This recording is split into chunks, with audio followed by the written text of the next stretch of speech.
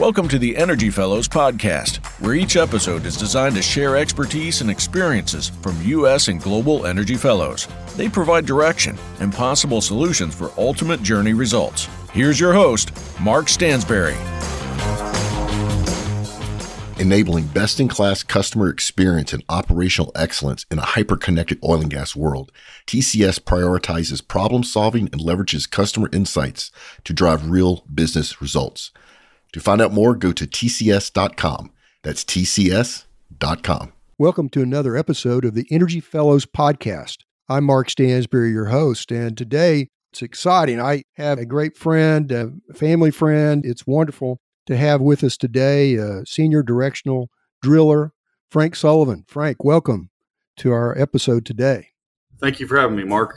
Well, it's really exciting. I would go back, Frank, I'm telling my age, but anyway, 45 years ago. And before that, even about 50 years ago, I was handing out decals, and it was around Elk City, Oklahoma, where you're familiar with. And I handed out these decals that said, natural gas capital of the world. My family didn't come from the oil and gas industry, so I didn't know what was going on. But I loved putting those decals there, everywhere I could do it legally, that is. We wound up, Key Club and some others put those up around town. And then years later, I became a landman and got involved. And before that, all that happened in 1969. There was a well drilled, and you probably have heard about it many times, the Green Well, south of Elk City, about a mile. It was a 24,000-foot test, a little over that, and it was successful. And a lot of folks said, that can't happen. There's no way this innovation technology is going to work, because they really did it step by step by step along the way, learning as they drilled. And so a lot of things have happened since those days, 50 years, 40 years down the road. And in steps Frank Sullivan into the oil and gas industry. Tell us about where you got started. Why did you get started? And tell us a little bit about yourself first. And then I'd like to go definitely into some things that have to do with innovation and technology. Okay. Well, if I could jump in real quick and mention, I'm very familiar with, it's just down the road from my current home, is the Bertha Rogers. I believe you're familiar with that well. Yes, I am. Yes. Deepest well in the world for very many years before the Russians dug was an ultra deep borehole. I can't remember the Russian name for it. And then you mentioned the Green Well was a successful test well. Well, there's been successful wells in western Oklahoma for very many years. I know you're familiar with a well called the Triple T that's just north of Elk City in Roger Mills County, right, adjacent to the Carpenter Ranch. And it was drilled in the early 1950s and was actually fracked back then, which most people, they don't believe me that they had fracking that long ago, but it's still a producing well to this day. So sure did. Anyway, I just wanted to throw out those two little tidbits, especially part of the Bertha Rogers. I'm glad you did, yes. About 5 miles from my house right now. So, oh my goodness, what history. Unbelievable. You saw history there and what's happened since. And that's part of the equation here is Frank Sullivan. Tell us about your journey. So my history with the oil and gas industry, my dad actually was from Arizona and came to Elk City, Oklahoma during the boom period in the early 1980s for work, as many thousands and thousands of people did from all over the country. So he was a roughneck and worked for the Laughlin Brothers Drilling Company. So I'm officially a second generation oil and gas worker. I started working on a drilling rig right after high school and worked my way up through the ranks and started at the bottom, got a drilling job, and then after I drilled a little while, I took a position as a directional driller. And I've been in the industry for over 20 years now. When you got started, what's the comparison now with technology when we got started? Well, the technology, when I started roughnecking, the technology was essentially the same technology that they've had, just a basic rotary drilling set up with what we call a Kelly and not a top drive. We drilled with roller cone bits, and it was still the old technology, you would say. And so I've, in my career and lifetime, have really seen a renaissance in technology on the drilling rigs themselves and also our downhole tools, drilling bits. It is absolutely night and day difference from when I started. It's so much faster. I was looking back at some history notes of my own, and in 1993, I was at the what would be the NAPE conference in the long run. It was down in Houston. And we had a booth. I had a friend that wanted me to have a booth down there, so I thought, why not? We'll do it. And it wound up, a gentleman came up to the booth and visited and was very friendly and very knowledgeable and got to visit with him for a few minutes. And after he left, somebody nudged me, said, you know who you were talking to? And I said, yeah, his name's George. And he said, yeah, George Mitchell with Mitchell Energy. And I thought, oh my goodness, I had those moments to talk to him and to think that looking back where he took Mitchell and of course then it wound up going to Devon Energy and so forth, that he made such an impact. When you think about horizontal drilling, I mean, I guess you've done work with majors, with independents, with small companies. Can you describe that journey that way too? I mean, where did you start off and who did you start off with, if I may ask? Started off with a directional drilling company in 2007 called Nevis Energy Services, which is a Canadian-based company that's still in business today. It's known as Phoenix Technology Services now. And actually started off my directional drilling career in the Barnett Shale, Fort Worth area. And we were working for some majors at that time. That was a real exciting time. Directional drilling had been around for many, many decades. But I think that the early 2000s, we'll call them, were probably the renaissance of the horizontal drilling industry. Use the mud pulse MWD tools and, of course, our bent mud motors. And I think the technology from that point started improving by leaps and bounds. You know as well as I do at that time that the natural gas prices were skyrocketing. And so it was a good time for companies to make the investments and take the leap of faith. And at that time, multiple companies that had never had a horizontal drilling program that basically got them started from the ground up. You know, talk about the major basins in the United States. You've worked, mentioned Barnett. What other basins? I know Anadarko Basin and now Permian Basin, right? Other areas of the country you've been to, and I know every area has its expertise needed. I've worked in the Northeast, Ohio, Pennsylvania, West Virginia. There's a basin called the Illinois, I believe it's the Illinois Basin, in eastern Illinois and western Indiana. Worked in Wyoming. I worked in South Texas, it's the Eagle Ford. Worked in the Haynesville, we'll call it, in East Texas and western Louisiana. I've been quite a few places in the United States and drilled. But the lion's share of my experience is in the Permian Basin and then Anadarko Basin in western Oklahoma, and of course the prolific scoop and stack plays in central Oklahoma. My goodness, unbelievable experience, and that's why I wanted you on, because being a senior directional driller, you have so much experience and expertise that can be shared. And to those that are wanting to get into the industry, those are upcoming leaders, whether they're going to be, landmen, geophysicists, geologists, engineers, drillers, on and on, all the different areas of expertise needed to start a well, complete a well, and put it on production. Wow, it's quite a journey for all of us to have a good team. And talking about teams, have you seen great teams better than others in developing acreage? I'm sure you have. Well, I really have. You mentioned I worked for majors and independents, and I've really, throughout my career, enjoyed my experience more working with small independent producers. They're usually more hands-on, and in a situation with a small independent producer, they have a lot more to lose. When you're dealing with a major or a super major, there's so many levels you have to deal through and so much red tape. There has to get approvals upon approvals upon approvals before any changes are made. I enjoy the independent part that you can oftentimes I can make a direct phone call to the owner of the company and say, this is what I recommend and this is what I would like to do. And we can implement those changes on the fly, if you will, in the middle of the drilling program. I've enjoyed that part of it. Now, that being said, a major, super major, they invest heavily in technology and data analytics, and they have people in positions that are there to look for ways to cut costs and speed up processes. And those aren't without their benefits. There are definitely places, especially when developing a new field, major or super major, has the resources to go in and can afford to take risks that a small independent may not be able to.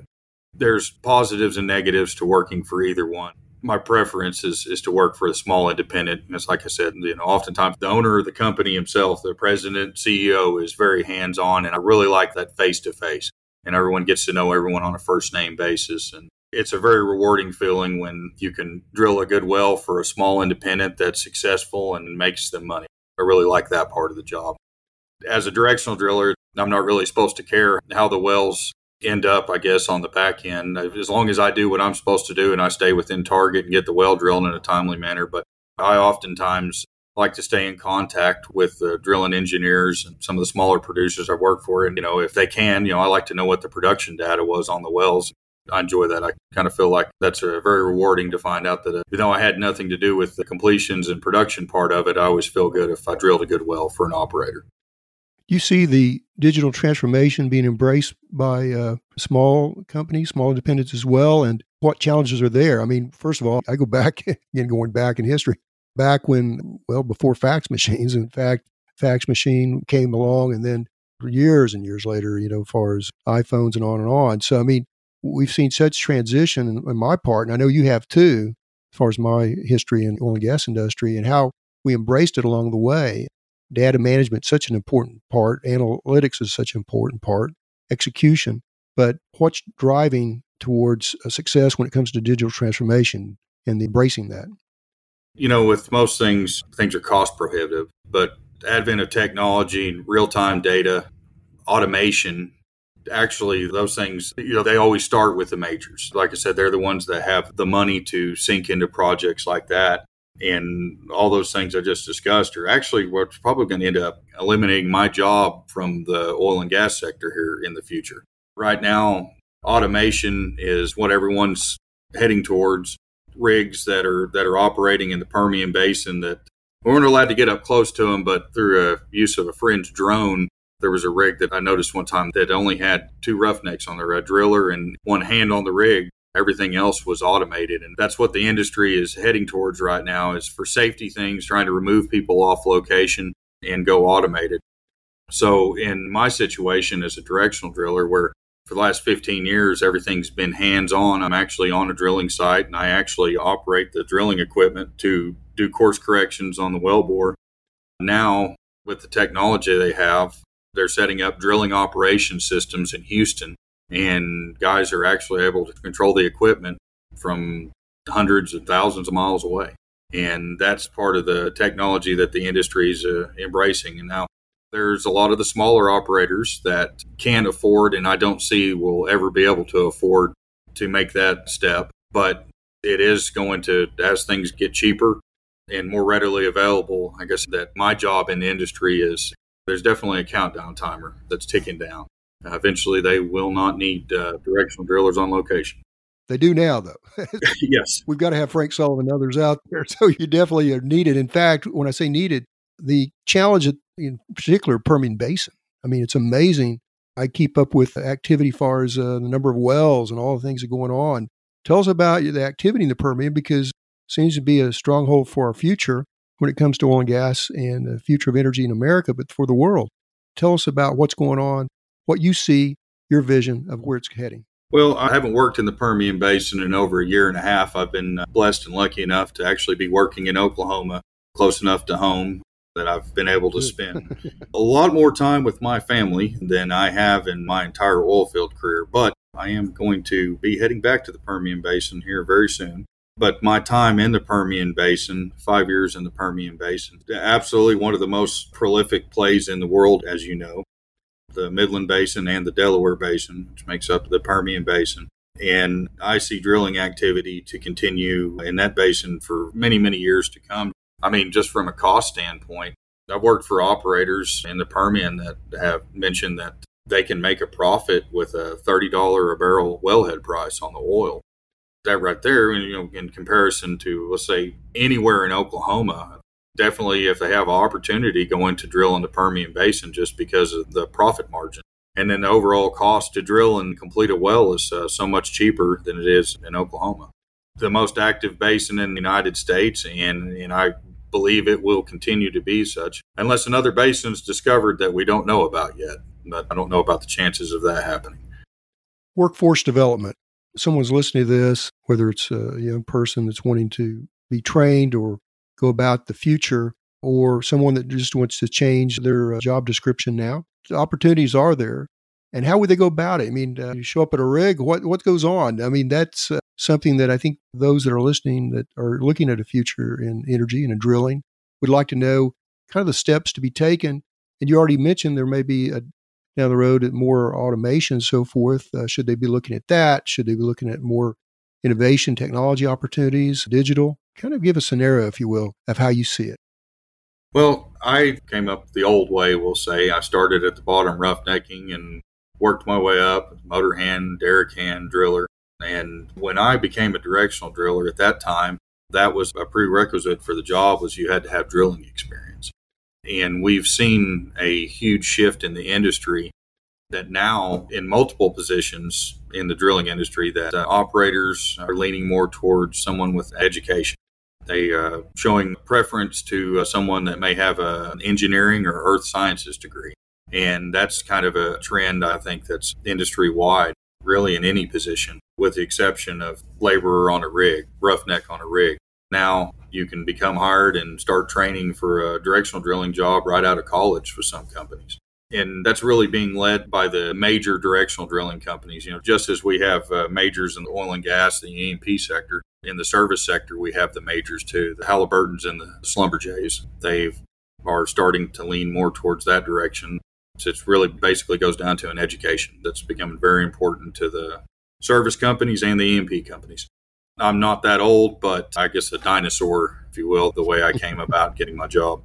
Well, senior directional driller says a lot. The experience definitely counts, and that's something that we wanted to have shared today on this episode on Energy Fellows. Your mentors along the way, I mean, and not only mentors, but those that you look up to, maybe even in the past. I mentioned George Mitchell. I'll talk about other people like Boone Pickens and so forth. There's got to be some folks there along the way that you read about, that you would said, I want to be like these individuals, or some individuals that really mentored you directly. If you would share that. Well, my first day on a drilling rig, we were drilling a well near Sweetwater, Oklahoma in Roger Mills County. And there was an old company man named Leon Ellis. He walked up on the floor in his cowboy boots and his baseball cap, smoking a cigarette, and started yelling at people. He was a smaller man in stature, and I was in shock and awe about how this man had so much power over everyone else on the rig. And I said, you know what, I want to be that guy someday. And that was, like I said, my first day on a drilling rig. And he was a man that I have no idea how many years experience that he had even at that point in time in the industry. But that was my first day on a rig. And I saw the old company man, and it just really, really impressed me. And he was a very, very, very neat man, very knowledgeable man. And he made a lasting impression on me. Throughout my journey in the industry, I really was lucky to work around some, I'll call them the old gray hairs. I worked around a lot of old men that have forgotten more about drilling wells than I think that I'll ever know. And there's, I mean, almost too many of them to mention throughout the years. But I've always tried to have conversations and ask questions, because the wealth of information and knowledge, and right now that's really getting hard to find. I don't know if you're familiar with the term, the great crew change. Right. That's all the men that started in the industry in the 50s and the 60s and even the 70s, now they're gone or they're retired. And in strange scenarios that you may not encounter on a regular basis, those are the guys that you want to have around. But they're gone or retired, either one. I hate that part of the industry, that there's a huge age gap between the guys that are running the show now and the ones that were working when I started. There's still a few here and there. It's so important to have the expertise to be shared. And I always say, listen. I always say, embrace listening, which you've done. I've listened to a lot of folks through the years, and now I know you're mentoring as well as you go along, which is so important. And that's why I like this part of the episodes that we have, is talking about the mentoring and how to influence others and help others in the industry along other areas. This is important. Those that are not into the drilling side of it hear all this, Frank, because it needs to be known, not only the stakeholders, whether it be, consumers and legislators, congressmen, and on, but for those in the industry. How does this go about? What are you looking for? How can you work closely with those in other areas and expertise, experiences, and so forth? And so this is very vital to our industry, is what you're doing. And my goodness, we thank you and all those that have before you that got to you to this point, and all those that in the future, we definitely need support and to support you, your efforts. And, we both have, I know you're from Western Oklahoma, and I'm very fond of Western Oklahoma as well, being from Western Oklahoma. A lot of friends and family in Elk City. And what's your vision, and I use the word vision again, for the Anadarko Basin?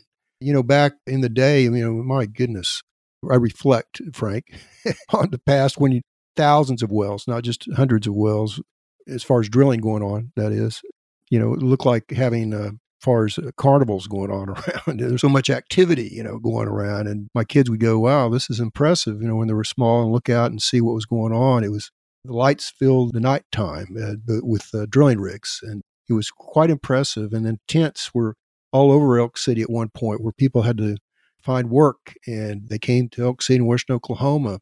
Do you see that happening again, or do you see more of what's the future for Elk City Anadarko Basin? Well, Mark, I'm going to preface this by saying that I am absolutely an optimist. I've always tried to live my life like that. However, my view on the Anadarko Basin as of right now is somewhat bleak. I don't believe that, with current oil and gas prices, that we'll see a great resurgence in activity in the Anadarko Basin. When we look at different geopolitical events, the things that are going on in Europe right now, they're in absolute dire straits and they need our energy. You say America needs America's energy. Well, Europe needs America's energy also. Now, that being said, as long as we are still drilling at the pace we are in the Permian Basin, I don't necessarily think that they'll need our resources from the Anadarko Basin at this time or in the near future. When you drill a well in the Permian Basin, you're mostly specifically targeting oil and natural gas liquids. And then your natural gas, your dry gas, is a byproduct. It's a little bonus. And they're very prolific gas wells. What I see for the Anadarko Basin is personally that there are hundreds and hundreds of wells that have been shut in that may be opened back up again for natural gas to sell natural gas. But I don't necessarily see a resurgence in drilling activity like we've seen before, even in the last 20 years, unless the price of oil stays at high sustained levels and then operators are willing to commit to projects there. I hate telling people that. That's just my opinion. I don't believe that the Anadarko Basin will get busy unless some things change. As far as regulations, they've got to be holding us back, it appears, in a big way. You mentioned America Needs America's Energy, and I have a monograph that has just come out, America Needs America's Energy and its Natural Resources, talking about many areas in the energy sector that need to be addressed from natural resources, being oil and gas and wind and solar and on and on. But regulations and curtailments seems to be really impacting us. How do you see that in the field? Let me start by saying that, just from the ground level, the field level personnel, the people in the oil and gas industry that I work with are very in tune with environmental concerns. Just the field level personnel, I can speak broadly. I can say we're outdoorsmen, we're hunters and fishermen. We care about the environment. And that being said, I never worked with anyone that didn't try to do their best job in maintaining environmental concerns in a drilling operation. I can't say that I ever noticed anything that made me feel uneasy about what we were doing as far as environmental damage. But then, like I said, in Oklahoma and Texas, we're not really saddled with burdensome regulations. Now, for example, in the state of New Mexico, I have drilled multiple wells on state and federal land. And there are more regulations that I've seen in those areas than we have to deal with if we're drilling a well on private property in the state of Oklahoma or Texas. But it wasn't bad enough in those areas of New Mexico that I really felt like it was costing the operator a lot more money to drill the well or complete or produce the well. Now, my work in the Northeast, it was a little bit different. They had some very, very, very stringent environmental policies that were asinine. And some of the requirements they had did slow down operations and did cost operators money. But basically what it boils down to as far as regulations, I know that, in an era where a lot of times they're not, the federal government's not issuing drilling permits for federal lands or offshore. And, that's a part of the political climate, the radical environmentalist climate that we're in politically. Thankfully, we have states like Oklahoma and Texas and Wyoming that are energy friendly that are going to continue. We're going to be able to continue to drill and produce wells in those states. And, in those states we're prolific enough that we can supply the energies of the United States without having to necessarily rely on the states with burdensome regulations, environmental concerns. Frank, it's been a delight to have you on the Energy Fellows podcast. I hope to get you back. Very knowledgeable, and I thank you for sharing all this time. It's a highlight. You've been listening to the Energy Fellows podcast. I'm Mark Stansbury, your host. The future of energy depends on us. Join us again next week on the Energy Fellows podcast, a production of the Oil and Gas Global Network. To learn more, go to oggn.com.